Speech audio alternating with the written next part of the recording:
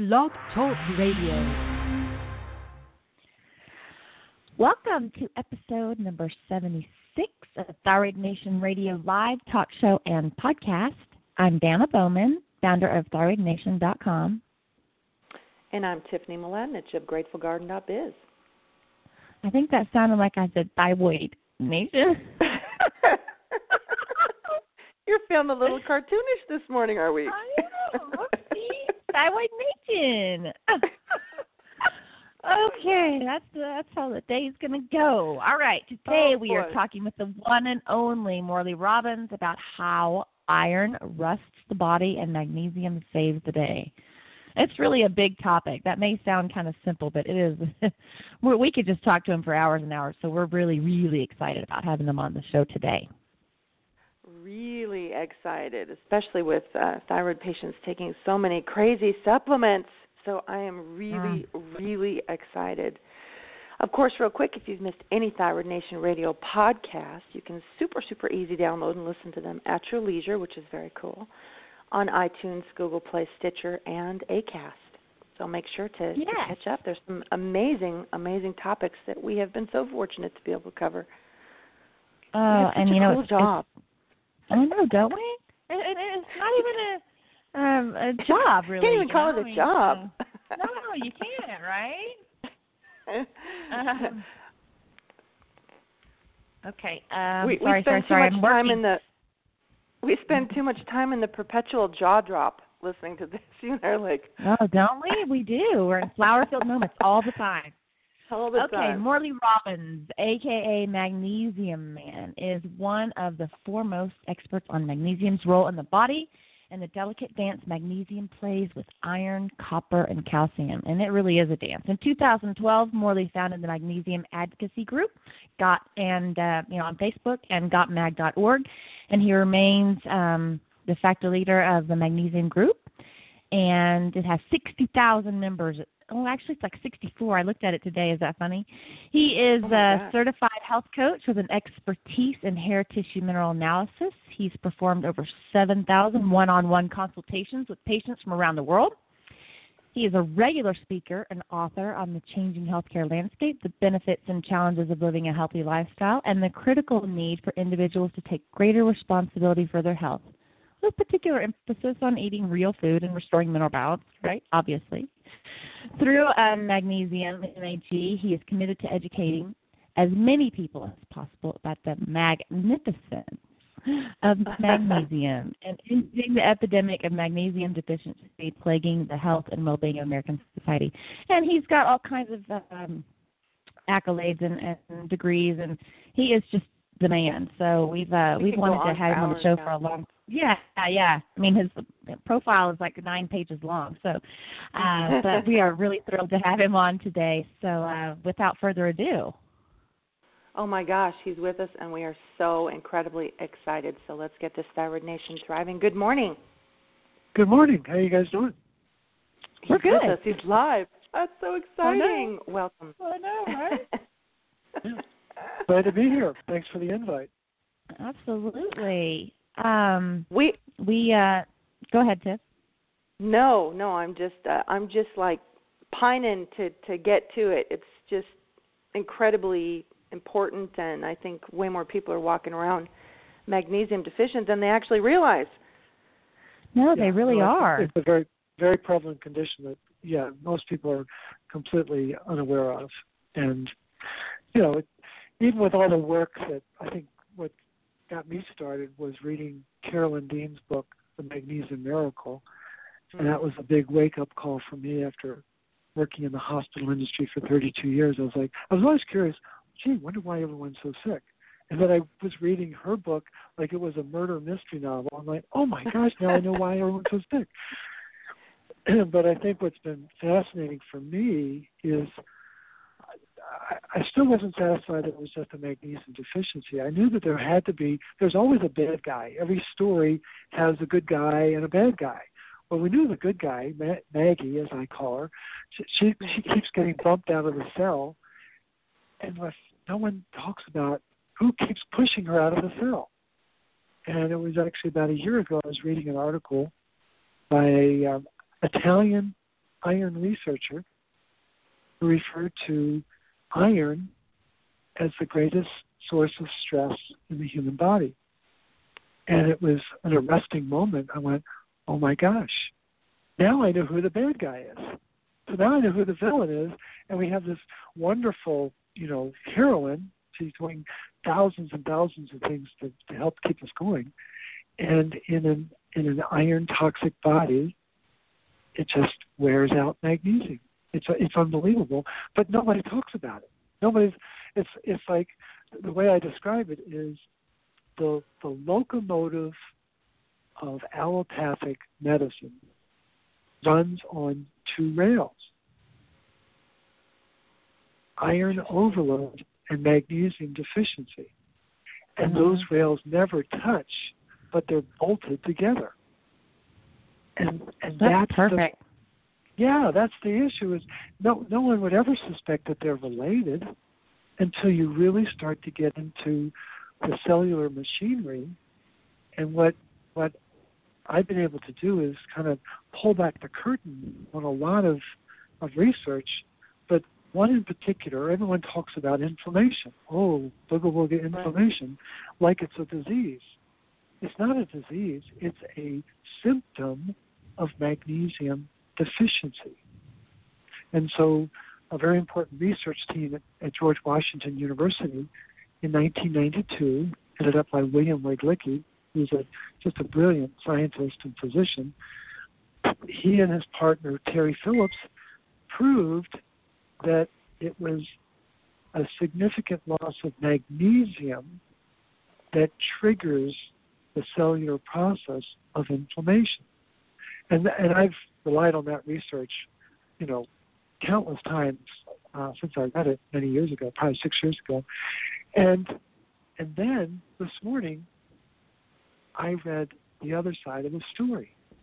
It's like Paul Harvey. Now you know the rest of the story. Well, it turns out that when there's too much iron in the cell, it triggers an enzyme which causes the activation of what's called nuclear factor kappa B. And what actually happens is nuclear factor unhinges from kappa B, and the nuclear factor goes up to the nucleus of the cell, and it activates 150 genes to cause inflammation. But why does that happen? Because magnesium isn't there to protect that kappa B and can't prevent nuclear factor going up into the nucleus because of too much iron. So the whole thing has been connected. And so now it's like the issue of magnesium deficiency, iron overload, they're flip sides of the same coin. But no one talks about that. That's the amazing thing. We talk what the world of nutrition and health and medicine is ruled by is this mono-focused discussion of this metabolite versus that metabolite. That's not how the body works. The body is in constant balance and its ratios and its relationships. And if you don't understand those relationships, exactly. And if you don't understand that, then you don't understand how the research has been manipulated to get you to have certain beliefs. And that's really what this is all about, is getting people to think about it a certain way, but not that way. I don't want you to think about it that way. This is like a magic act. What does the magician in a magic act always want you to do? Pay attention to my right hand. Don't pay attention to my left hand, which is doing all the magic, so-called magic. So it's all about this illusion of truth that I think dominates the field. For sure. And let's spend some... Yeah. Blah, blah, blah, blah. We're both of us are chomping at the bit. I know. We are. We're so excited to talk to you. We're sitting here chomping at the bit, listening to your G's. I mean, there's just so much, those relationships we want to talk about and have you dispel many of those myths. But we start out every show, Morley, with hearing people's story about how they got involved. How did you get involved in this magnesium magnificence, as you call about it? Where did this come from? This passion for magnesium. Okay, I'll give you the thumbnail sketch. I grew up in a very sickly home. a lot of illness, and so I wanted to be a doctor because I wanted to help people. So I went to college, and I'm a lousy student. I mean, I was good in high school, but I didn't have the discipline to be an academic. And it was my organic chemistry professor. His name was Gordon Galloway. He made sure I was never going to go to medical school. And he just like, oh, we must have maybe crossed swords in an earlier life or whatever. But suffice to say, I applied to medical school. Nobody would get near me because I was just a bad student. And so I decided to do Plan B, which is become a hospital executive. So I did that. I went to business school and played the hospital game for 32 years. I was an executive for 12 and then a consultant for 20. And I flew all over the country solving problems and trying to make the healthcare system bigger and better and better in a good way, at least I thought. And then I developed what's called frozen shoulder from pulling a suitcase behind my back for 20 years. And my body basically said, we're not doing this anymore. I couldn't lift my hand above my waist. I was barely sleeping at night. It was so excruciating. So I went to a health food store that I had frequented, knew the people who worked there, and I said, what have you got for a frozen shoulder? Because the doctors wanted to operate, and I was like, no, I'm not going to do that. Right. So they sold me some supplements, and it didn't do anything. But what they told me before I left, they said, what you really need to do is you need to go see Dr. Liz. Well, I knew that was code for chiropractor, and I said, no thanks, I don't do witchcraft. So I walked out with my supplements and endured another 2 months of misery. I came back to the health food store, and I said, you guys must have something stronger than this. This just isn't working. And the owner looked me in the eye, and she said, Morley, we love you. Go see Dr. Liz. And I went, oh, my God, I can't believe I'm going to do this. And so Dr. Liz she practices what's called network chiropractic, where it's a light touch, but it's in her practice, she had 9 clients at a time, and it was a network of clients helping to heal each other, and she would work on each person one by one. It was a very powerful model. But for someone who was raised in a very allopathic environment, I about freaked out. I walked into the room and I went, oh my God, I can't believe I'm doing this. And as soon as she touched my back, I could feel this release. And it was like I was looking for the seatbelt. It's like, oh my gosh. Long story short, Dr. Liz is now my wife. I love that. That's great. You married the woman with the magic touch. Yeah, right. No kidding. And she, along with several other people, there are actually 5 people who helped to birth Magnesium Man. As he's now become, I've kind of renamed myself Magneto Man because of my focusing on both magnesium and iron. So it's a magnet. Yeah, iron. I love it. So I'm now Magneto Man, but she was a very key midwife in that process, and she allowed me to just think and read for almost 2 years. I mean, I was on a sabbatical for almost 2 years, and it was an unbelievable opportunity to step off the circus and just think about what's really going on. And I started to read every morning. I mean, I spend between 2 and 3 hours each morning at Starbucks reading, thinking, reflecting, and I've done that for almost 8 straight years now. And it's really helped me. Yeah, it's really helped me have a better understanding. And so I happened upon, I was looking for a form of magnesium that was more bioavailable. Long story short, I connected with Patrick Sullivan Jr., who's the CEO of Jigsaw Health. And we struck it up. He's just a really classy guy. He's another one of the midwives. And he said, what you need to do is you gotta write a book. You gotta write a book. I went, I do? Oh yeah, okay. So we went off, and he hooked me up with this cardiologist up in New York, and we were going to write a book. and it was going to be about how magnesium deficiency causes heart disease. And as part of that, in order to sell a book, you have to have a community. So I was just a pure selfish brat. I started the mag group to have a community so I could sell a book, so I could tell the people how smart I was. And Don't mind me giggling. I'm sorry. No, but I was a total brat about it. I was really, it was all about me, right? Because I knew I had figured it out. And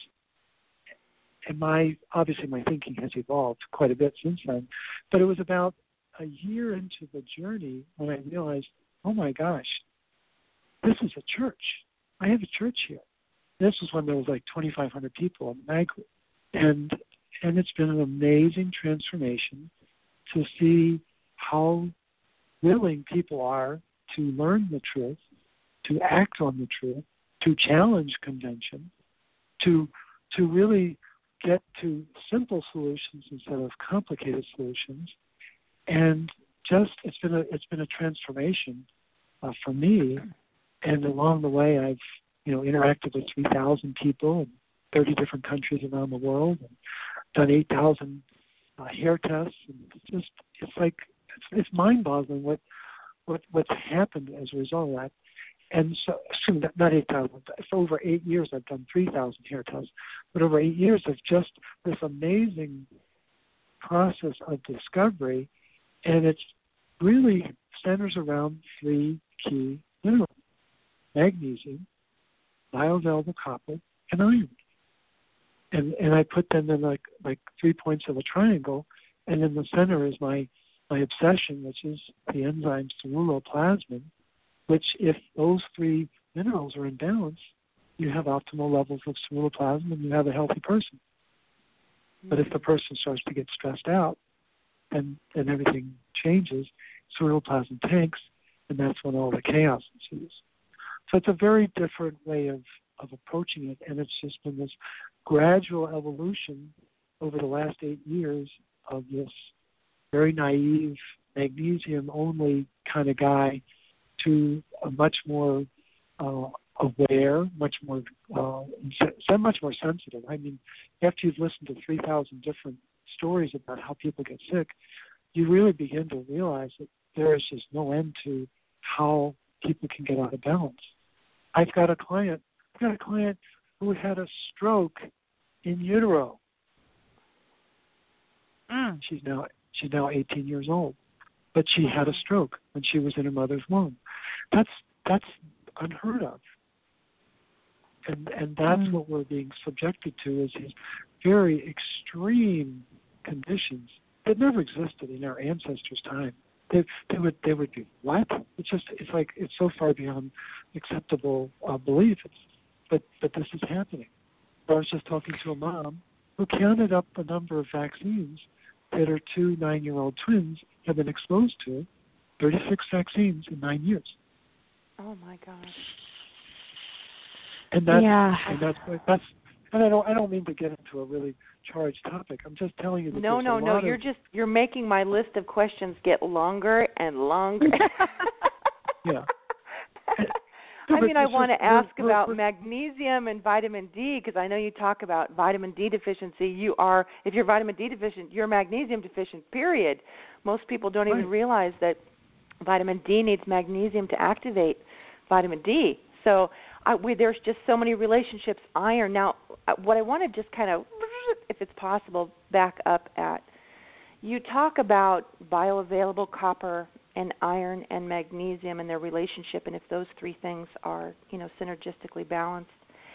Can you tell us a mini quick version for the listeners how to tell that? Because unfortunately, most thyroid patients are going to get serum blood done as opposed to hair mineral analysis. Can you tell us a little bit about how those 2 differ at all? I know that is totally way off topic, but just to get people it's an important question. Yeah, that's a real important question. So, real simple, when you're baking cookies, do you care whether the kitchen temperature is 72 or whether the oven temperature is 350? right? Ooh, You don't really worry. Yeah. You don't care okay. about. You don't care about. Well, the kitchen temperature is serum. Oven it's serum temperature blood. is red blood. Yeah, and the oven Yeah. temperature is red blood cell. And the red blood cell is one of the most metabolically important cells in the human body. Why? Because it's delivering oxygen so we can have energy. It's so foundational. It's like if you don't have good red blood cell metabolism, you don't have a healthy body. Period. And so magnesium is an intracellular mineral. There are minerals that like to hang out inside the cell, and there are minerals that like to hang out outside the cell. And so magnesium and potassium are inside the cell for the most part. They do exist outside of the cell, but the overwhelming majority is inside. And calcium and sodium like to hang out outside the cell. Again, they exist inside the cell too, but we're talking about 98% being one way or the other. And so it doesn't make any sense to me to use a yardstick that's measuring room temperature, which is the serum magnesium. Right. When you need to know oven temperature, which is the magnesium red blood cell. And the fact that doctors don't make that distinction should send a chill down people's spine. That they don't understand that, and what the research shows is that this was in I believe Oklahoma in the early 2000s. They did a study at a medical center in Oklahoma, and they surveyed doctors about the use of a magnesium blood test. Didn't matter whether it was serum or red blood cell. How many of them did a magnesium blood test for their patients that were in the ICU unit? Oh my God! I don't even want to hear this, do I? You don't. What was it? Because 96% never thought to measure magnesium. In ICU. In ICU. Intensive care unit, for those that don't know. Yeah. Wow. And the incidence of magnesium deficiency. So the term magnesium deficiency is bannered about on the internet, but it has clinical significance. It means that the magnesium is so low, it shows up on the serum blood test. That's such a dramatic deficiency, so that the incidence of magnesium deficiency in a ICU unit is about 80% of the patients. Oh my gosh. So then, getting a physician to draw magnesium is literally like asking for a wing and a prayer, let alone RBC magnesium. But it's my experience. It's kind of like hemoglobin and hematocrit for iron. Those can be right smack in the middle, perfectly normal. Same thing with magnesium. But if the body is pulling from its own storages, that is a critical deficiency. But yet that regular serum blood work can look very normal. Absolutely. It's very scary. And it does. The thing is, what is blood? It's a transport medium. And the pH tolerance in the body is 7.35 to 7.45. When the body manages the pH of the blood for a reason. How does it manage pH?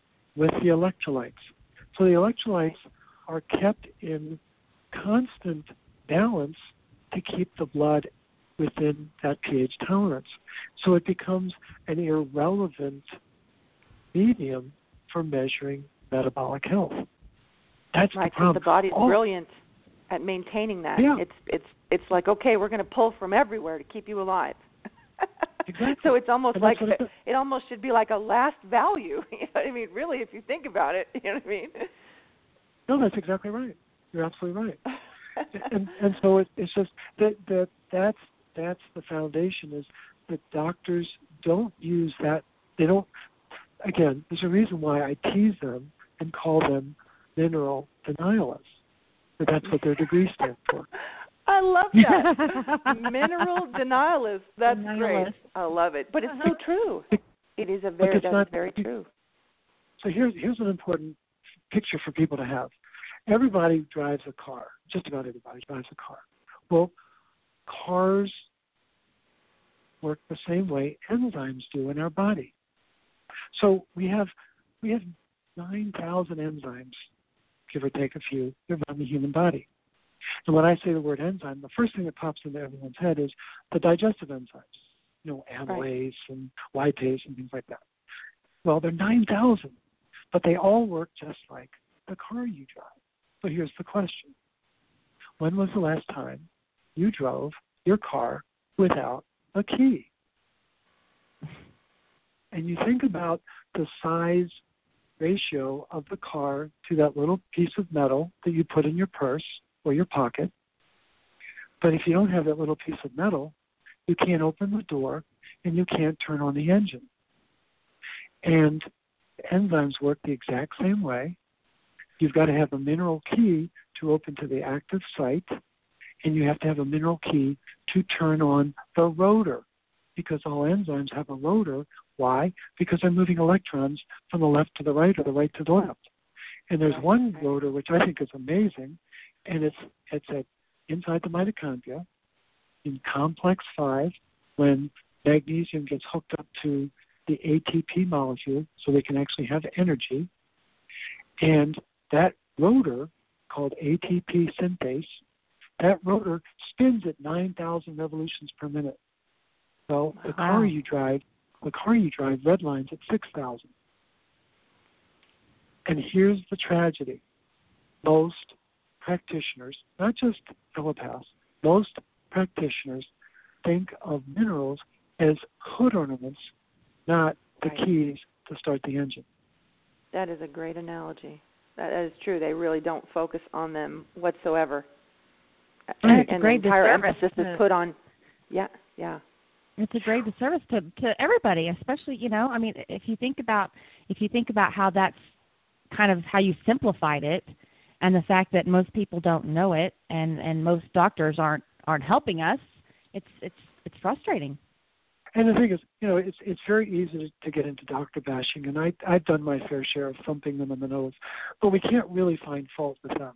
They're doing what they've been trained to do. Right. They are. Exactly. We say that on almost all of our shows, truly. Morley, because they really are doing what they, what do they say? Like they've had 9 hours of nutrition classes, and that's about it. Less than 7. Yeah, Peter Osborne was 7. mentioning. Yeah, less than 7 hours of nutritional training at all. Right. And they honestly believe. I think they really believe. And I always capitalize the word or the letters LIE in the word believe. They honestly believe that food doesn't matter, that the stress in people's lives doesn't matter. Well, the fact of the matter is, my reference, we know that magnesium gets lost to stress, and I call it the magnesium burn rate. That there's like a little meter, and when you're under a lot of stress, you're under a lot of stress because your stomach knots up and you get a headache and you just feel the pressure. Well, that whenever you feel that, you're back to your earlier question, how do we know? Well, when you feel that sensation, that physical sensation, you have significant magnesium burn rate, which means the body is getting weaker. Why? Because there are 3,751 enzymes that depend on magnesium. They require that as key. That's 42% of your metabolism. Right. Yeah. And it's not the 300 that's on every scientific article and every internet article talks about, it's about 300 enzymes that are influenced by magnesium. You know where that 300 came from? It was a conversation with a guy named Bert Valley, who was a professor of physiology at Harvard Medical School. And he was once asked, Dr. Valley, how many enzymes, this is in 1955, how many enzymes are influenced by magnesium?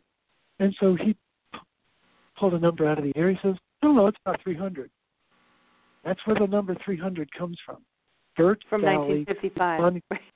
Responding to a question in 1955.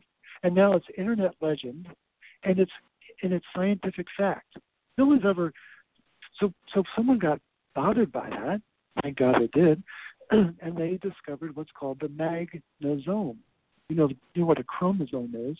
Well, there's a magnosome, and that's where they discovered, oh my gosh, it's 3,751 proteins, ergo enzymes, that are triggered and dependent upon magnesium as the key.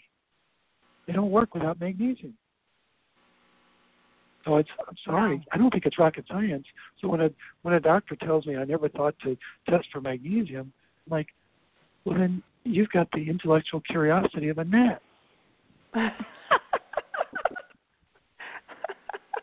Oh my gosh, I love that.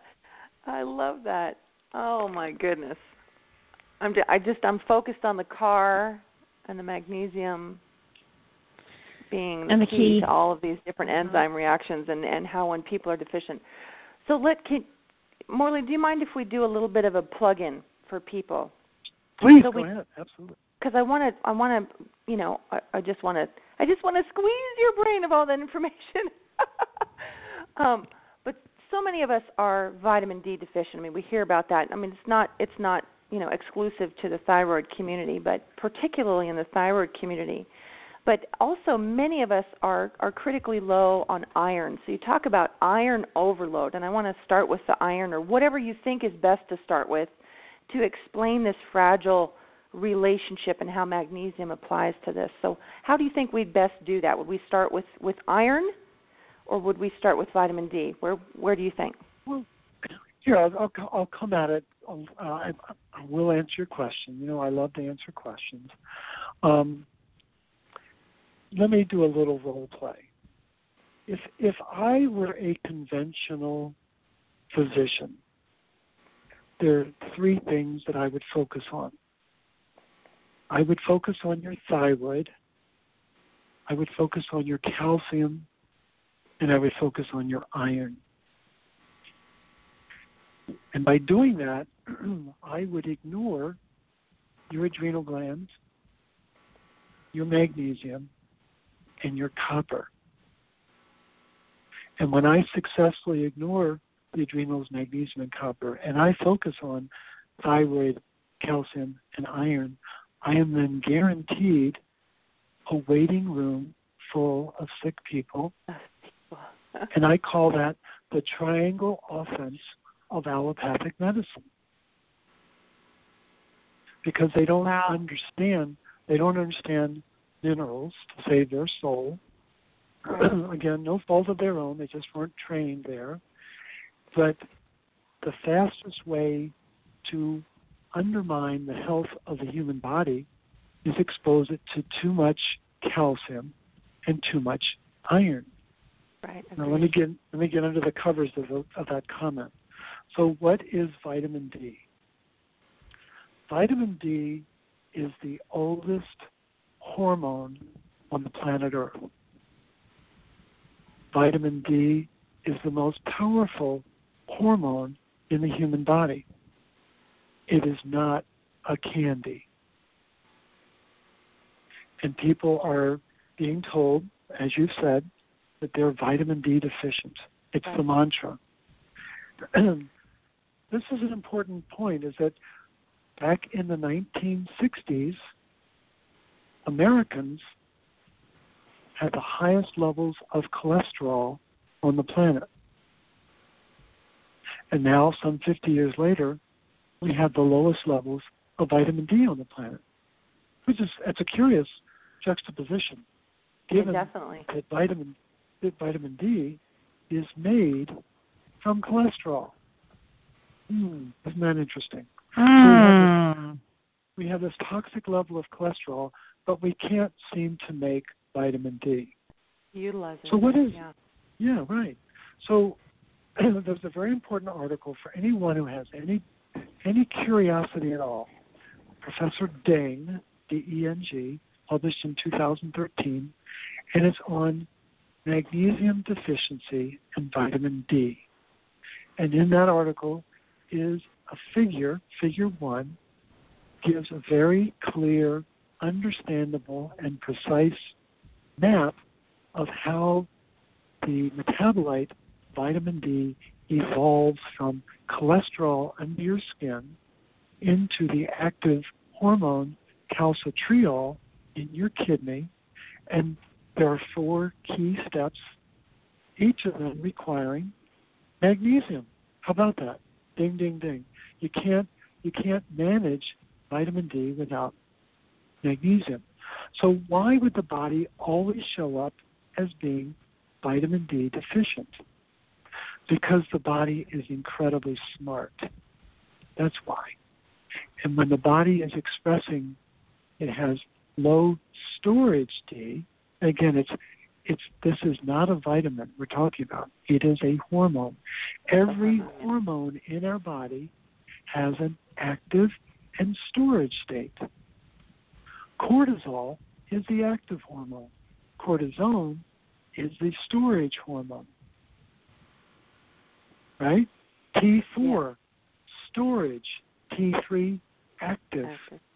Every hormone comes in 2 flavors, including this metabolite called hormone D. And so you can never measure one without the other, because then you're being irresponsible. Right? Right. And a lot of people have gotten into a lot of trouble with thyroid because they would measure TSH and not measure the metabolites in their active and storage state. But the point is, when the storage state is low, it's usually because the active state is really high. So why does calcitriol exist? Historically, on this planet, it has always been magnesium rich and calcium poor. That's the history of the planet Earth. And there are 3 key hormones, they're called calcitropic hormones, that are designed to regulate the levels and location of calcium in the human body. Calcitonin, parathyroid hormone, and hormone D. And all 3 of those hormones are regulated by magnesium status. So what is hormone D's active calcitriol? Why does it exist? Its job, because every hormone does have a job, and every hormone has a target site for its job. Well, calcitriol's job is to go to the intestine to absorb more calcium at the expense of magnesium, thank you very much, to get more calcium into the bloodstream.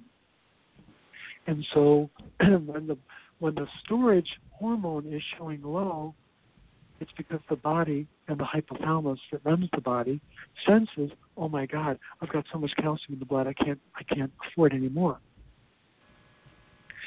And because doctors and most patients don't know that the body is minerally driven, they don't understand that if the storage level is showing low, that actually what's really at the problem here is there's not enough magnesium to balance the excessive amount of calcium in my body, because these minerals need to be in proper ratios.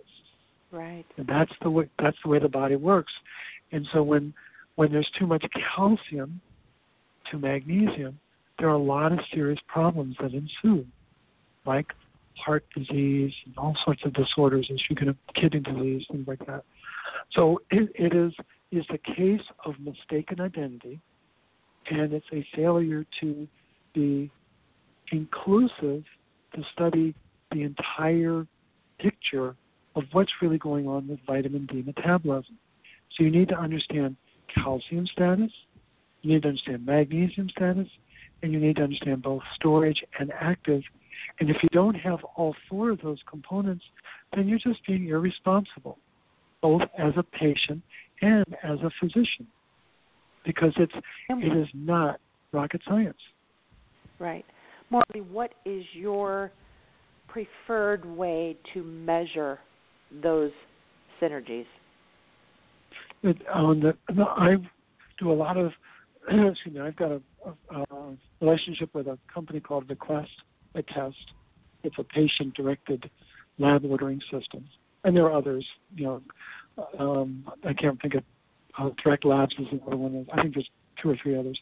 But the point is, Request a Test and I have worked together for several years now, and I have there's a section you can go. It's just for the Magnesium Advocacy Group, and there's a whole series of blood tests. One of them is called the MAG Vitamin D Panel, and it has the ionized calcium, the MAG RBC, and the calcitriol and calcidiol. Calcitriol being active and calcidiol being storage, and they can order that themselves. And what's interesting is I've got hundreds of clients who did just that, took the results into their doctor, and I think almost with there's only one physician who didn't request this, but all the others said stop taking vitamin D when they saw how high the calcitriol was. Wow. So, yeah, I mean, and once they get exposed to the full panel, then they realize what's really going on. But the problem is, I've got clients who routinely take 2,000, 5,000, 10,000. I had one client who took 50,000 units of vitamin D for 6 months. I have a client down in Buenos Aires who took 250,000 units of vitamin D at his doctor's request. Became a hot mess, and the doctor doesn't understand what happened. Well, that's like a bomb going off inside your body, because what the doctors don't and what the Vitamin D Council won't tell you is that supplemental hormone D in an isolated fashion causes renal potassium wasting. And what I've seen on thousands of hair tests, because most of the people that I consult with have taken vitamin D, is their potassium is at rock bottom 100% of the time. It devastates the cellular mechanics of the body. And it's a very intricate process that we probably don't have time for, but just know that there let's just answer a question, because I'm sure that many patients that are listening to this are going, wow, but my vitamin D, they're going, Morley, they're screaming, Morley, but my vitamin D is 14. 14. Right. I'm supposed to be taking vitamin D, right? And your answer to that is going to be? What is your magnesium red blood cell? What is your calcitriol, the active hormone component? I understand that the storage is low. You need to understand the active side, and then you need to understand how many symptoms do I have that are representative of too much calcium. The most notable, particularly for this radio show, is called hypothyroidism. Right. Because the thyroid is ruled by the ratio of calcium to potassium. So what does vitamin D do? It causes stratospheric levels of calcium, and it causes what's technically called hypokalemia.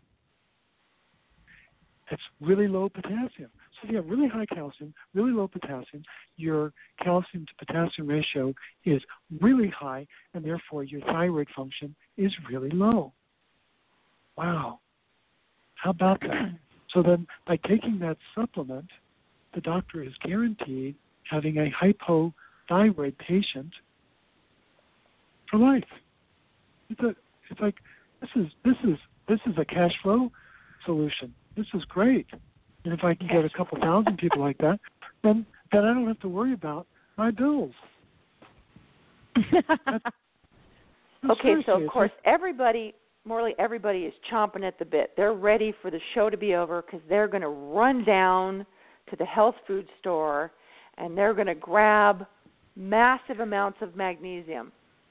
Uh-oh. Well, let's before they do, let's talk about iron for just a minute. Right. There we go. Perfect. Right. Yeah. No. So my take on vitamin D, it's pure deception, pure disinformation, pure destruction. Okay. It is right, and that one number is just a storage number. I love that, like explaining exactly. There's a reason why you got there, is what you're saying. There's a reason. Thank you. There's a reason why you got there. So then let's talk about the iron issue because that eluded me for 7 years. And like I said earlier, it was this Italian researcher who decided to tell the truth. And so what's happening is that you have to put the iron issue into proper context. The number one element on the planet Earth, 36% of the composition of the planet Earth is iron. Okay? Number one element on the planet. Big part of the planet. And what we're supposed to believe is that iron is the number one nutrient deficiency on the planet Earth. That is the conventional paradigm. And what that means is that Mother Nature has designed the modern species to be incapable of metabolizing the number one element on the planet. Ooh. I'm not buying that. And so I didn't understand iron until I started to understand the enzyme ceruloplasmin. To the audience, to anyone who can say that properly when they're talking to me will get a discount. Ceruloplasmin? I'm there. People will be practicing it for days. They're like, yeah, ceruloplasmin. But no. But the point is, ceruloplasmin is ridiculously important. And so when Holmberg and Laurel, two Swedish physiologists, discovered it in 1941, they thought they had discovered the Holy Grail. I think they did, but I think it sent a shockwave through Big Pharma. And it is an incredibly complex enzyme that has 1,056 amino acids. There are very few enzymes that are bigger than that. But it's unique in that it has, at least in 1941 and for the next 30 years, it had 8 copper atoms inside it. So it's actually like a tank. A tank takes 4 guys to run a tank. Well, this tank takes 8 guys.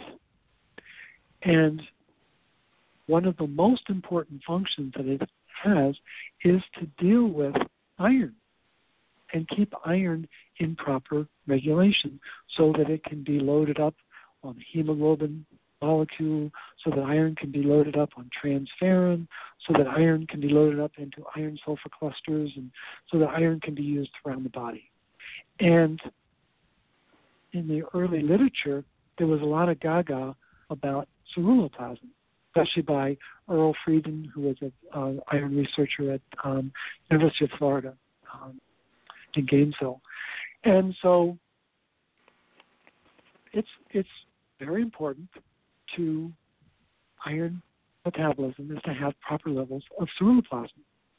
Well, what you also have to understand is that in 1941, the governments of the English-speaking countries around the globe, the UK, Canada, Australia, the U.S., and I think there's indications of South Africa, all started to add iron filings to our flour, our wheat flour. And they called it iron fortification because what do you do to fortify a fort? You use iron. So, but they didn't use organic iron. They used iron filings.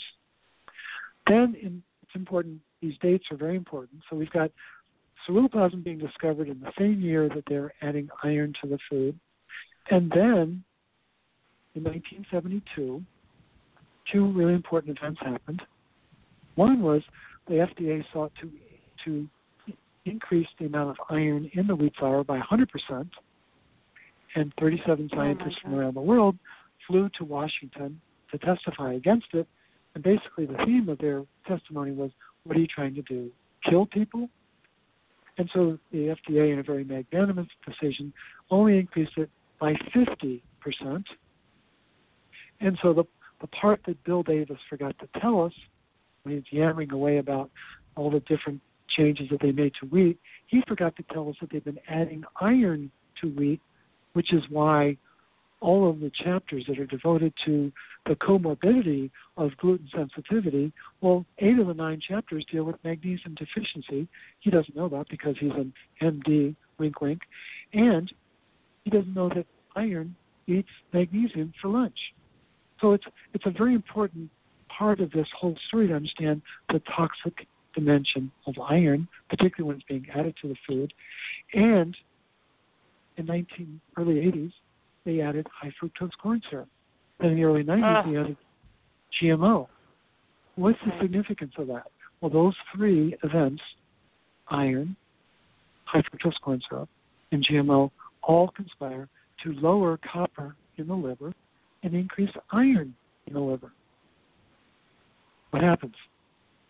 Ceruloplasmin goes into the toilet, and you can't convert T4 into T3.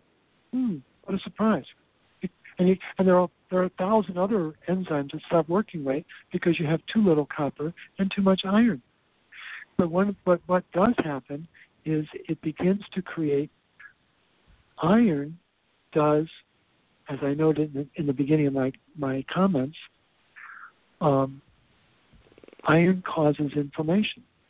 Inflammation does not come from Mars. Iron comes from inside. Inflammation comes from inside. Iron, toxic, magnesium depleted cells. That's a fact. And so there's a condition called anemia of inflammation. And your listeners should study that very carefully because what it causes is low iron in the serum, it causes low percent saturation, and it causes low ferritin. And so on paper, the person looks anemic, wink, wink, when in fact they're not. So what happened? Say that again, Morley. I'm sorry. You called it anemic? What did you say? Anemia? Say it again. Anemia of inflammation. It's also called anemia of chronic disease. But anemia of inflammation occurs because ceruloplasmin is low, and then there's a key hormone called hepcidin. Hepcidin rises, and when hepcidin rises, the ability to get iron out of the tissue goes down, and so the iron is building in the tissue, which is causing inflammation, and then it gets expressed in a blood test as low because the body thinks it's sick, well it is, but it thinks it's got an infection when in fact it has inflammation. And what is inflammation? It's an infection without a pathogen. That's what inflammation is. They've created a condition that never really existed before because they've been adding iron to our food at toxic levels. So this is a completely engineered state, but it expresses as low in a blood test, and it evokes a reaction in the mineral denialist. Oh, you have anemia, wink, wink, and the patient doesn't know any different. They think, oh, okay, doc, you know what do I need to do? I have a client, yesterday I was talking to a client who took 700 milligrams of iron every day. Oh, my God. Are you serious? Oh, my gosh. I have a client in Stuttgart, Germany, whose doctor, she's 37 years old, doctor thought she was anemic, wink, wink, gave her 2 iron infusions, and what happened was she started to sweat. She started to have severe night sweats. She's 37 years old, severe night sweats, and after this went on for a week, she chose to take the bed linen off to wash it, only to realize that when she took the sheet off, her mattress cover was bright red. Oh, my which God. Was Are you serious? Iron, yes. She sent me a picture Literally of it. I couldn't coming believe out the pores. Oh, my God. Iron came out of her sweat. So the body, people are being assaulted at a level that is unheard of, and it's of biblical proportions.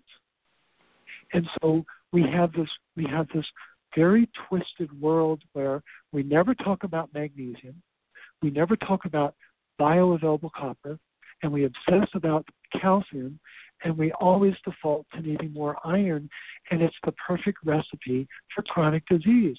And if I made my living off of sick people, that's exactly what I would do. And that's exactly what they are doing. But most people are too asleep because they don't want to believe that it's really happening.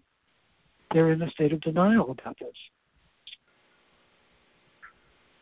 So back to because story they're taught that, of course, inflammation is gonna make the ferritin go higher, which is not really indicative of an iron level. That's more their primary thought process. That's a very important opposite point. of what you're saying. What's that? So iron metabolism has an engine, and iron metabolism has a trunk.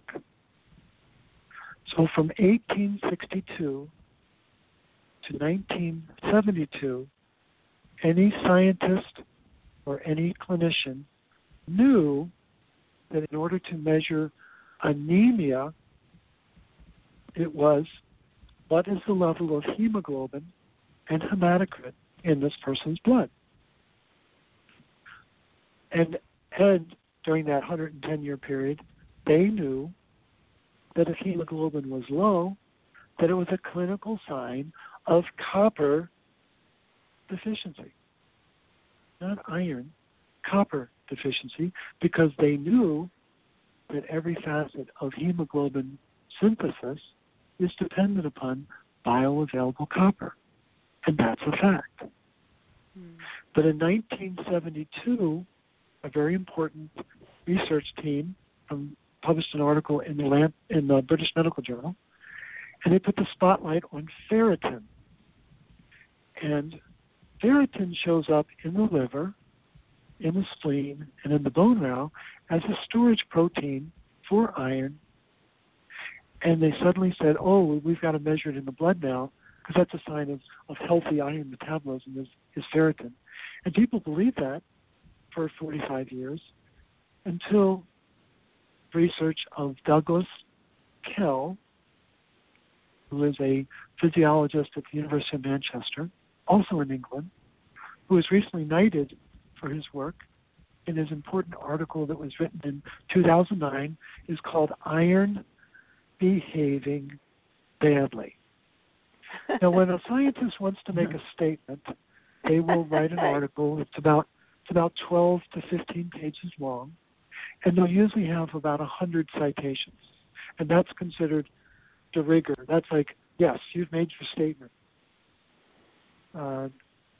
Dr. Kell's article is 20 pages long, so it's a little longer than normal, but there are 2,420 citations.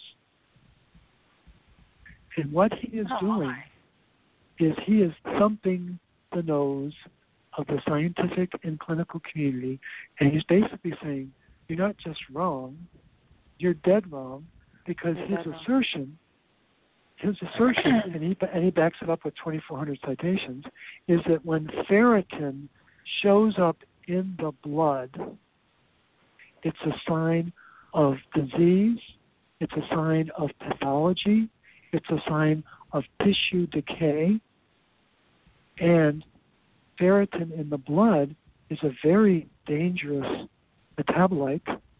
Why? Because every molecule of ferritin has 4,500 atoms of iron. So you're saying ferritin should actually be 0? Well, I don't know that it should be 0.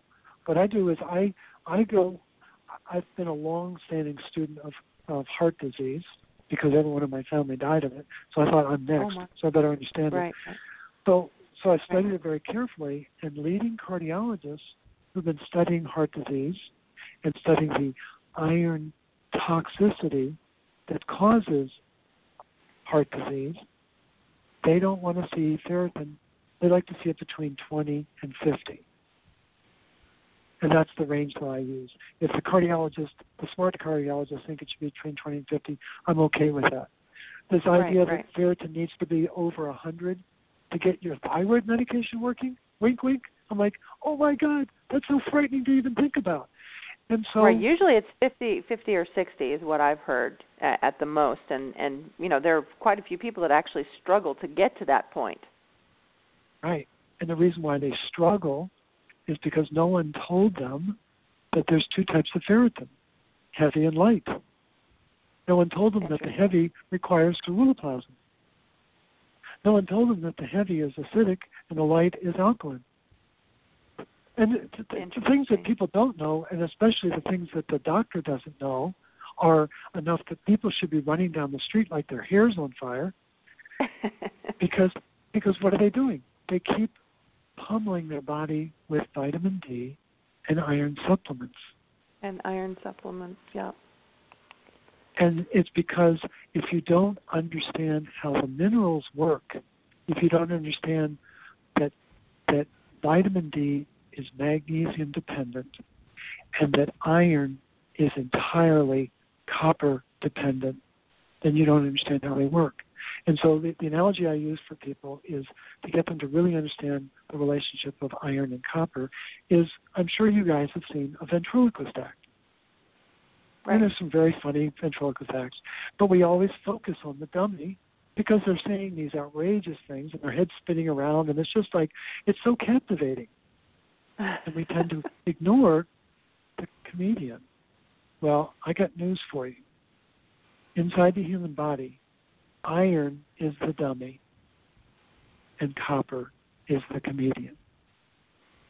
And when you get so most people think copper is toxic. So, of course. And then, of course, everybody takes too much zinc, which depletes copper. That's right. That's right. You're just like reeling me backwards like a fish line. It's just going. Well, but the thing is, I've challenged 38 victims of dietary dogma, and it turns out that they're all wrong, every one of them. Right. And we could do folic acid, but that's a whole other show. Well, yeah. And the health problems that's caused, fortification of folic acid. Yeah, right. And real quick, just to put a perspective on that, one of my mentors is a copper researcher, very gifted. His name was Leslie Clavet, and he understands copper in a way that no one on the planet does. But I once asked him, I said, Dr. Clavet, I said, how important is copper to the B vitamins? And he said, he says, I can't speak for all of them. He said, but what I will tell you is that B9, folate, has an absolute dependence on copper. In order to work properly. Do you think that might be why people have folate deficiency? Is because they're copper deficient? Because the food system is morally bankrupt and minerally bankrupt? And because people you want to hear my conspiracy theory on all that, though? Sure. Okay, I'm going out on a limb here for the listeners. I'm crazy. But if you can control all these things, right, you inevitably control the thyroid, which controls sex drive, and it controls fertility, which controls population. Well, I think you're right. It's a perfect recipe to control population, people's ability to procreate. It's like, my God. I'm totally with you because there is a thin the herd strategy. All the decisions in the last 70 years have all been to thin the herd. But when you really step back from all the dietary recommendations, low-fat diet, more sugar, stay away from bacon and eggs, turns out all of those recommendations have perfectly lowered our ability to absorb copper and have accelerated our ability to absorb iron. And when you have too much iron, you have iron dysregulation. And when you have iron dysregulation, you have mineral chaos. And you have a loss of energy, and you absolutely have a loss of libido, as you're referring to. But what I really want to make sure people understand, at least where I'm coming from, the human body is not run by the thyroid. That's just your allopathic thinking disorder. It is not run by the thyroid. Yes, it's a very important gland. I will grant you that. But when you understand the real mechanics of the thyroid, you understand and what runs the thyroid. Right. So you just have to go backwards and understand what runs the thyroid. It's not the thyroid. Like I tell people, thyroid medication does not fix nutrient and mineral deficiencies. Absolutely, right. And it's and like putting your foot on the gas pedal without any gas in there. Very well said. I like that. That's a great analogy. And so the thing is, here's my take on thyroid medication. To extend your conspiracy theory, let's talk about the thyroid for a minute, because I'm forgiven that you're the thyroid nation. You guys want to talk about the thyroid. So there's 3 ways to measure a happy thyroid. You wake up in the morning and your body temperature is close to 98.6. You wake up and you get out of bed and you notice in the mirror, I don't have a lot of extra fat. And you go to bed at the end of the day saying, wow, I had plenty of energy to get things done. Those are the 3 acid tests that the thyroid is working, right? Basal body temperature, body mass index, and enough ATP. So half the nation, as I understand, at least the articles I've read, half of the adult population in this country, I don't know about the world, but certainly in North America, half the adult population is on Synthroid. So all we got to do is go to Walmart and realize that this medication is not working, because the morphology at Walmart is different. It's like walking into the set of Star Wars and Jabba the Hutt. You're like, where do these people come from? And so, but the thing is, here's my take on the medication. I believe what they've done is they've created medication that undermines magnesium and copper metabolism, and it provides just enough of the hormones that are needed to pass the blood tests. Because metabolically, people are not changed. Their body temperature does not change. Their body mass index does not change. Their energy level does not change. Their symptoms go away, but the 3 acid tests for thyroid function all fail, at least for the clients I've worked with. And so I contend that they're doing something to muck up the minerals that run the thyroid, which I believe is magnesium and copper. And yes, thyroid peroxidase enzyme, yes, it is a peroxidase enzyme. So yes, iron is involved, but when you pull the curtain back, what do you discover? Oh my gosh, there's whole food vitamin C. What does whole food vitamin C have in it? It's an enzyme, inside it has an enzyme called tyrosinase. Tyrosinase. Mm-hmm. Do you think that might have a relationship to tyrosine, possibly? And what does tyrosinase do? It enables the iodine, it enables the iodide to become iodine, so it can be loaded onto tyrosine to make the T4 hormone. And you got to have whole food vitamin C to make that work. And what's inside the tyrosinase enzyme? It's a tetrahedral pyramid. It means it has 3 sides, and there's 4 coppers, 3 at the base and 1 at the top. And if you don't have those 4 coppers, you don't have tyrosinase. If you don't have tyrosinase, you don't have vitamin C. And if people think that ascorbic acid and vitamin C are the same thing, then I got both a used BMW and a bridge I'd love to sell them. Right, exactly. And most people don't even know that's corn most of the time, GMO corn. Right. Ouch. That's it. That's an ouchie. Ouch is right. Right there. That's exactly. And here's the kicker. What is corn, when you go back historically, what mineral did corn provide? It was a rich source of copper. but I can assure you it doesn't exist now in that state. No. So we've now become a nation of corn and soy, and they've totally destroyed the nutrient properties of corn, and then by virtue of not fermenting soy, it becomes a toxic agent inside our body. But most people don't know that. Interesting. My So Very I think your conspiracy theory is spot on. I think there are other bells and whistles we can add to it. But right. Oh, sure.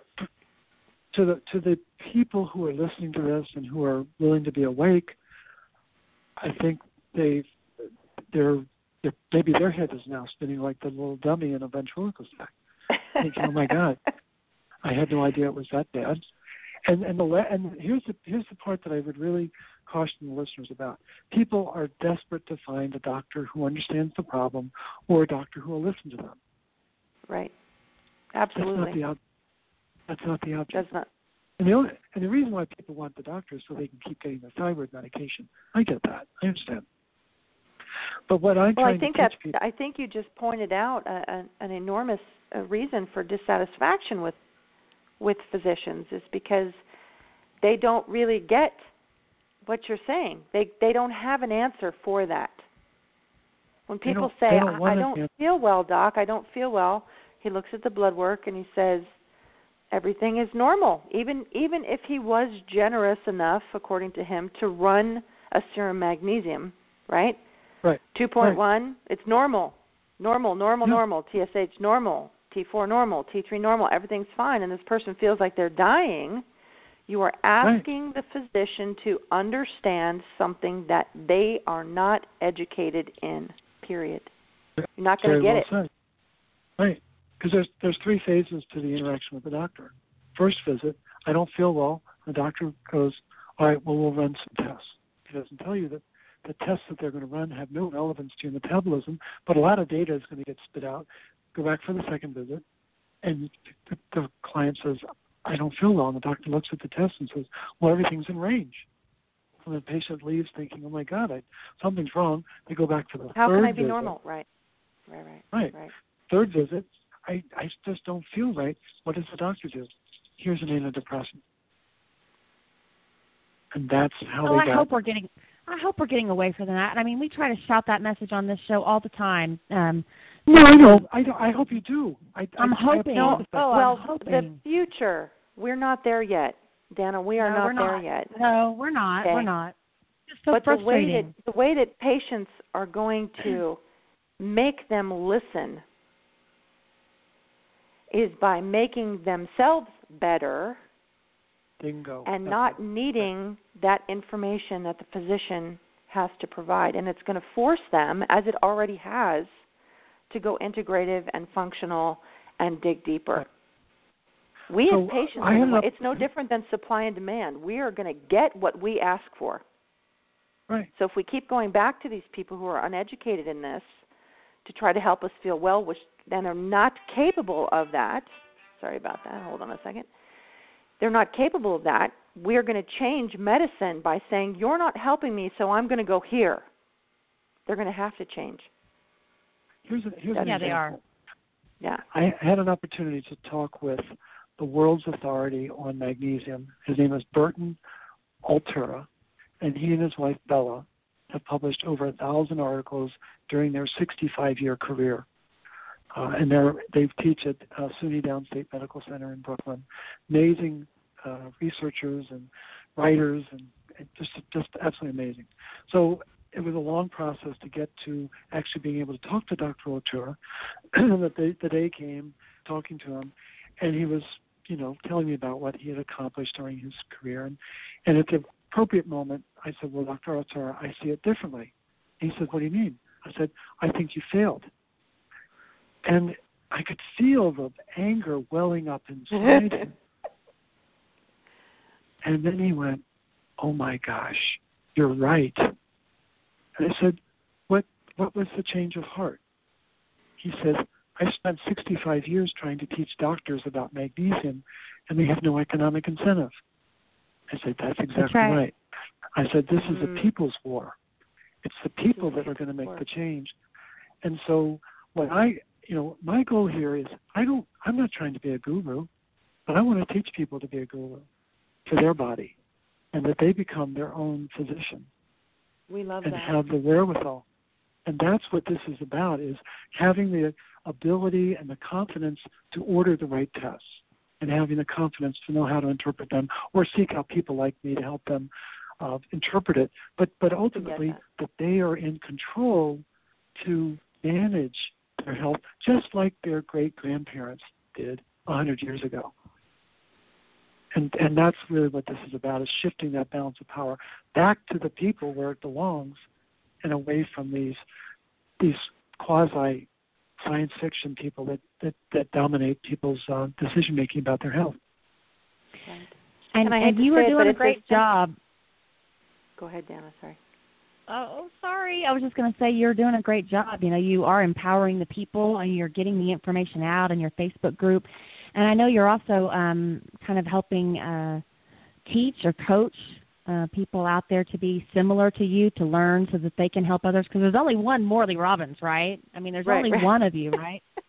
And I know personally one of them, I made friends with this woman several years ago that you are kind of mentoring. Her name is Mandy Chadwick, and she, I believe, is listening. And I just wanted to say hello to her because I think she is fabulous. So just a quick shout out during the show. That's all. Mandy's a rock star. I think she's one of the examples of Mother Earth on the planet. She's just amazing. She is. So, yeah. She really is. So I know. Just a quick shout out. Yeah, and I would love to have 1,000 Mandys out there, and that is my goal now. Is that I see, in the same sense that MAG is my church. I've got whatever it is, 64,000 people, whatever the number is now. I want to have 3 more zeros after that. I want to have 64 million people. Oh, you will. Well, if I live that long, but see, what I was inspired by was I thought, well, if I could get as many people on my group as Schindler had on his list, that'd be really cool. And you know how many people were on Schindler's list? He had 1,200 names on his list. Mm-hmm. And so then it was, well, if I can get 1,200, that'd be great. And then I thought, well, no, if I can get 12,000, that'd be really cool. But now what my real goal is why not 12 million or 64 million or whatever? Because then we know we ding the universe so that the people are in fact awake and are challenging the insane thought process that there is such a thing as medical disease. It doesn't exist. What does exist is metabolic dysfunction. And what causes metabolic dysfunction? It's mineral dysregulation. And what causes mineral dysregulation faster and more powerfully than anything else on the planet? It's called iron. And that's the struggle that we've got now, is most people, especially women, no offense, but most women think they're anemic, and they're not, but it's a big step to get them to change their thinking. And most women think of their menstrual cycle as a curse, when in fact it's a blessing. And the reason why women outlive men, there's 2 reasons. One, women are smarter than men. And secondly, they have a monthly blood loss, which means they have a monthly iron loss. And it was Jerome Sullivan, who was a medical student, who was musing in class, who was thinking, gee, I wonder why women outlive men. And he figured it out in class and then changed cardiology because of that one thought that he had. And the field of cardiology knows that the incidence of heart disease is lower in a cycling woman. And then after they stop menstruating, the incidence of heart disease is identical to men. And women need to understand that. And women need to understand that endometriosis is caused by iron overload, and that estrogen dominance is caused by iron overload, and that all of these conditions that they've been led to believe were caused by some disease state or some label, no. I can assure you I've taken the time to meticulously connect the dots from iron-induced oxidative stress affects enzyme pathways all over the body, And when you mix too much iron with too much estrogen, it will create all sorts of problems in the body. Mm-hmm. And people need to understand that relationship much more intimately than they do. Okay, I'm in a flower-filled moment here. I just I need was to kind just of going to say absorb all that. Can you I just need you to stop and let me just take that all in for just a second. We call these our flower-filled moments, Morley, because I just, sometimes when you say something that's so powerful, profound, us, women and thyroid patients, we just need a moment. We just need a moment to take it all in. So for all those women, Morley, and men that are listening that want to run down to their health food store and grab magnesium, what do you say to them? Put on your sneakers. No, I'm serious. I'm serious. No, I know. Seriously, no, I know. Because that's what they're all thinking. They're all thinking, I need to go get magnesium, and I want you to guide them in that. Put on your sneakers. What I would encourage them to do is go to the gotmag.org website. That's gotmag.org, and there's a link there for how to increase magnesium.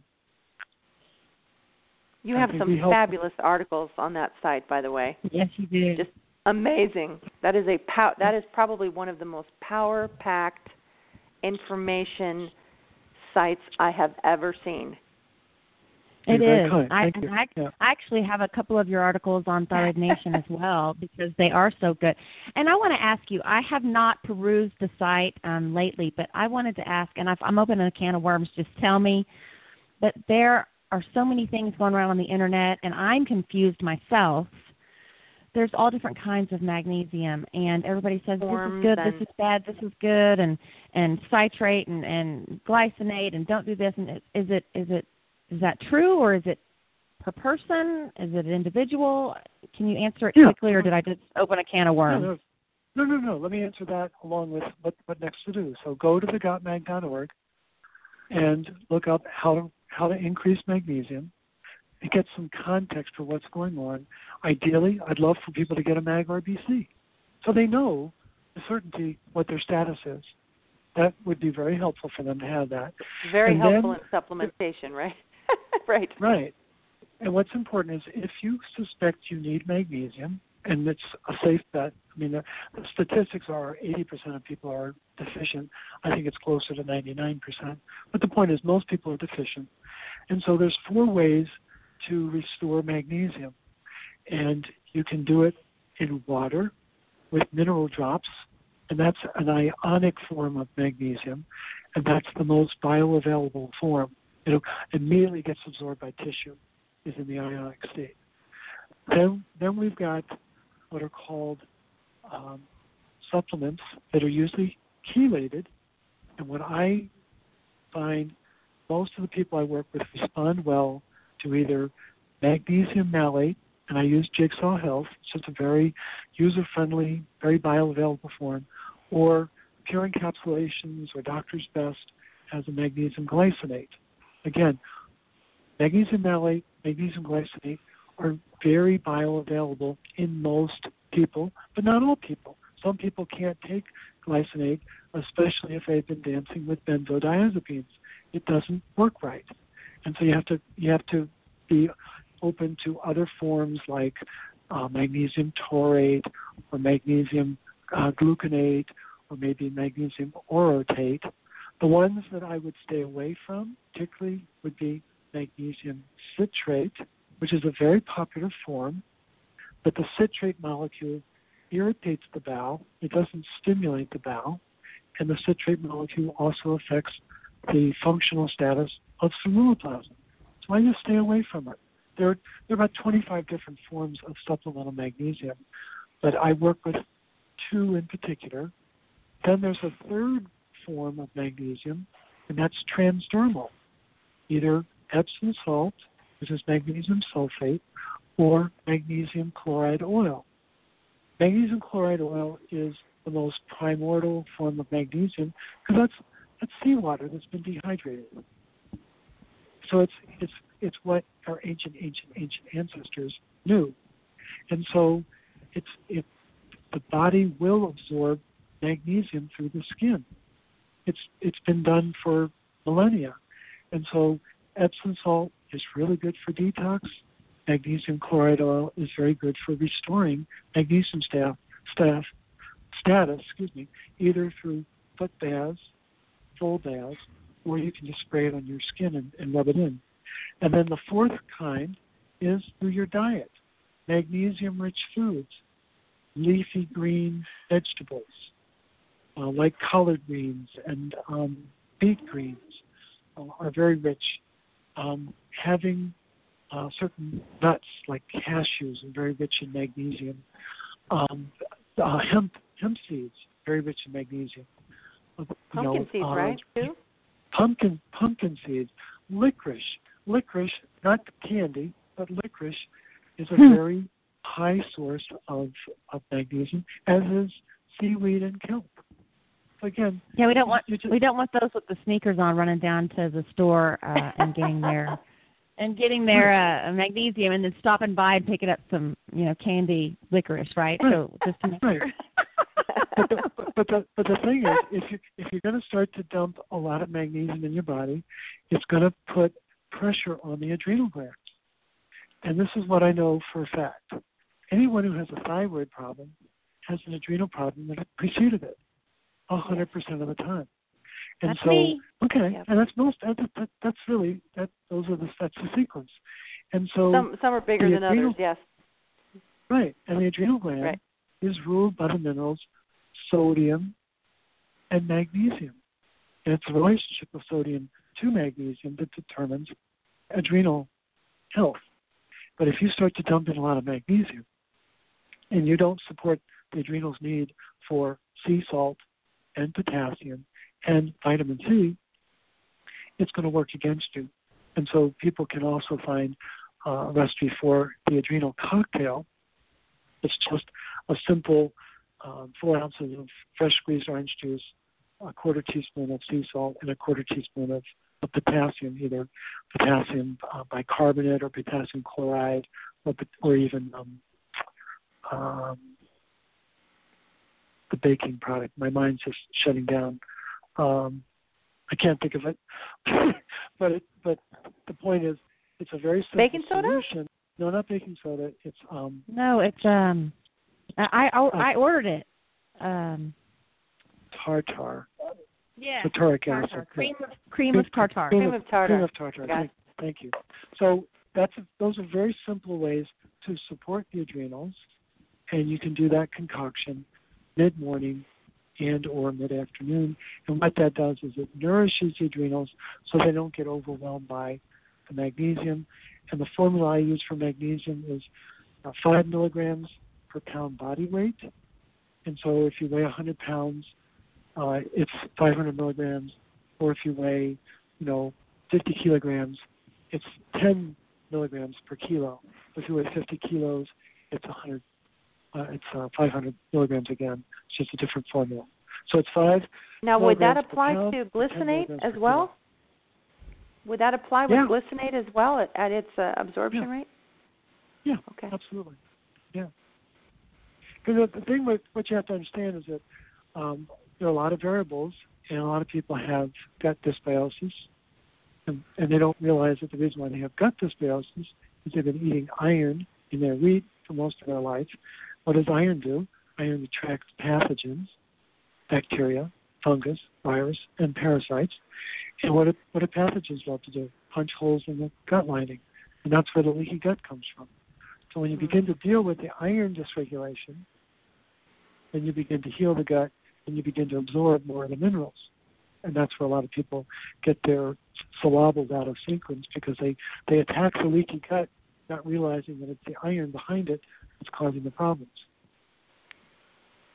Wow, this has been a lot of fantastic information. Another flower field moment right there. And for those of you that are listening live, we're going to keep going for just a couple minutes. We appreciate you joining us. You can go back and listen to this on iTunes. And we're going to finish up here with Morley in just a bit, but just wanted to let you guys know. Okay, so lots of information.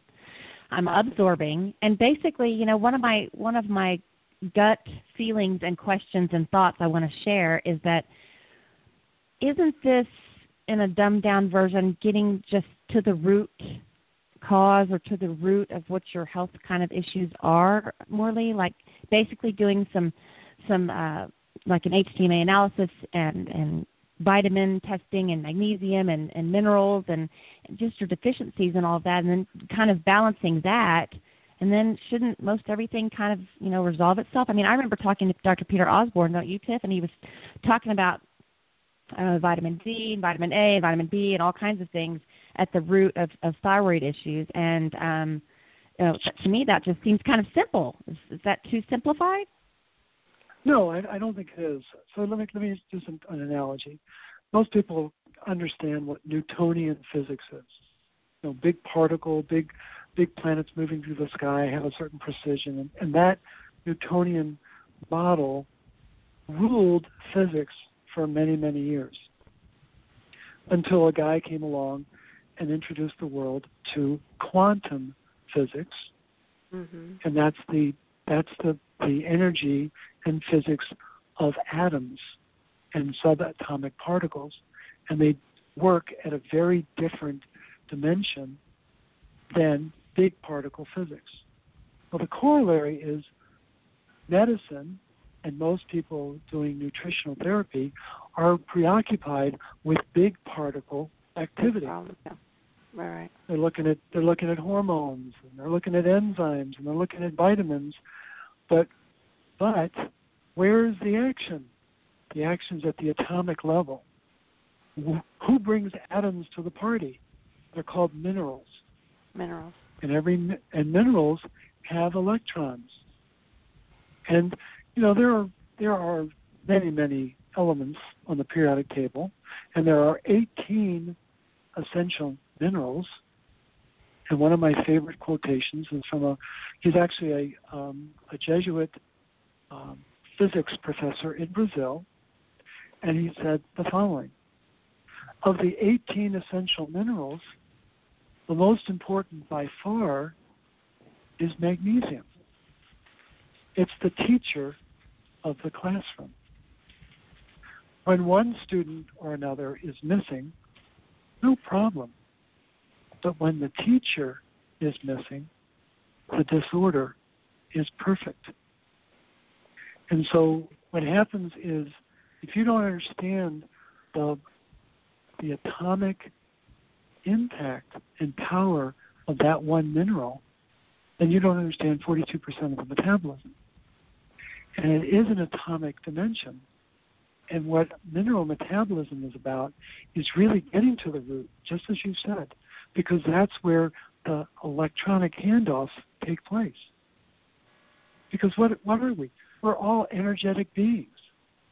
We are. We are. We have an electrical field.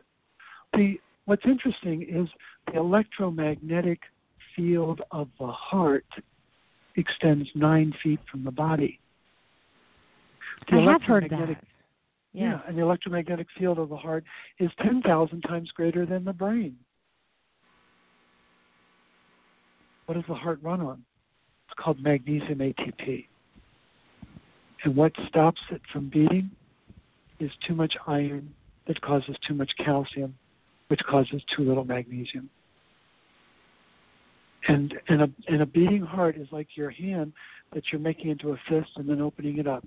It's going back and forth, pumping, constantly pumping. It's the only muscle in the body that never gets to rest. But make a fist and keep it in a fist. And what's that called? That's called a heart attack, because it's lost its ability to regulate. And what does magnesium bring to the party? It brings relaxation and regulation and recovery and resilience. That's the magic of magnesium. And what does iron do? It's like a bully in a playground, and it bumps magnesium out of the cell whenever it can. They just have a dynamic relationship that, if allowed, if iron gets the upper hand, the person will devolve into a chronically sick state. It's that simple. At least as I've pieced it together. Oh. So it is about the root. It's absolutely about the root of the problem. And I think that's where I think people need to start focusing, is around the root and not around the fringe and all the extraneous labels that they get given handed. Yeah, like There's I might have thyroid disease. Exactly. Right, I might have thyroid disease or Hashimoto's or whatever, but really I should start focusing on, how it got there, why it got there, where is the root, why did it happen, and start from there, I believe. And I think that would help me health-wise tremendously. So I agree with that. It's such a flower field-like idea. That whole thing seems so simple, but it's not in a way. So thank you for sharing that, and thank you for coming on the show today. You've taught us so many wonderful things. And just amazing.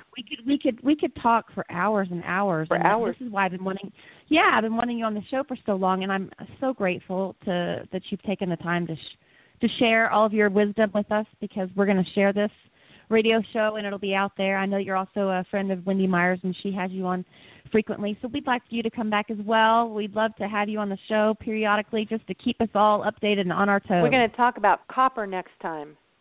That's right. Oh, I'd love to. That would be a lot of fun, because people have that upside down and backwards. So yeah, that'd be great to do. And I appreciate the opportunity to spend time with you guys, and hopefully what I've shared makes sense. And I'm delighted that they're flower-filled moments. That's very exciting. People need to really step back and rethink what they're doing. And again, there is no such thing as medical disease.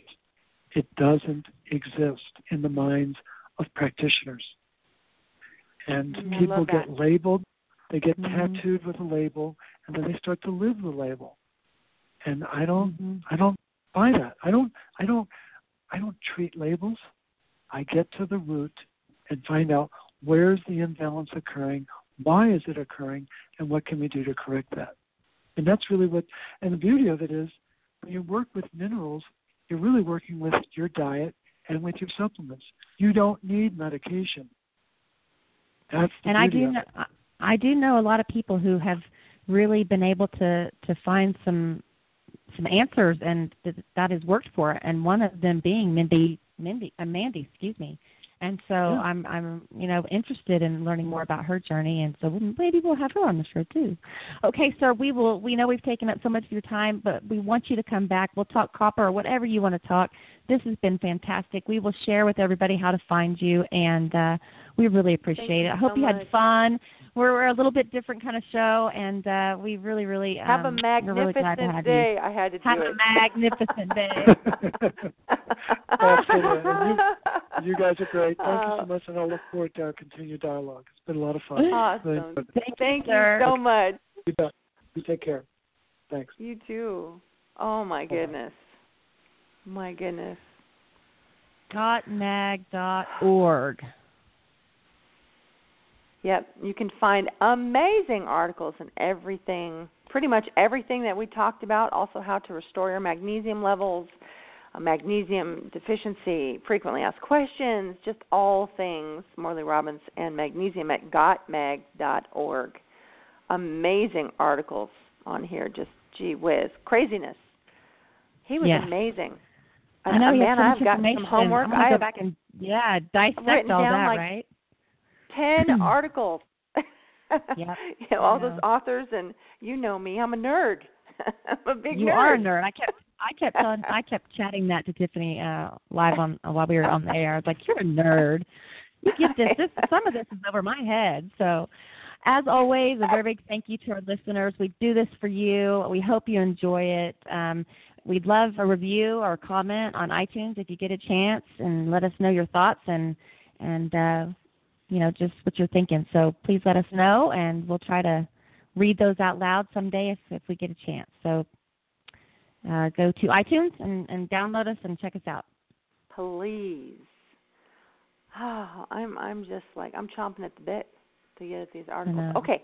Please be sure to check out Thyroid Nation Essential Oils. Just love and light, a bottle, synthetic-free things to help you feel better, be better, have a piece of love and light from me and Dana, healthy skincare, things to just help with,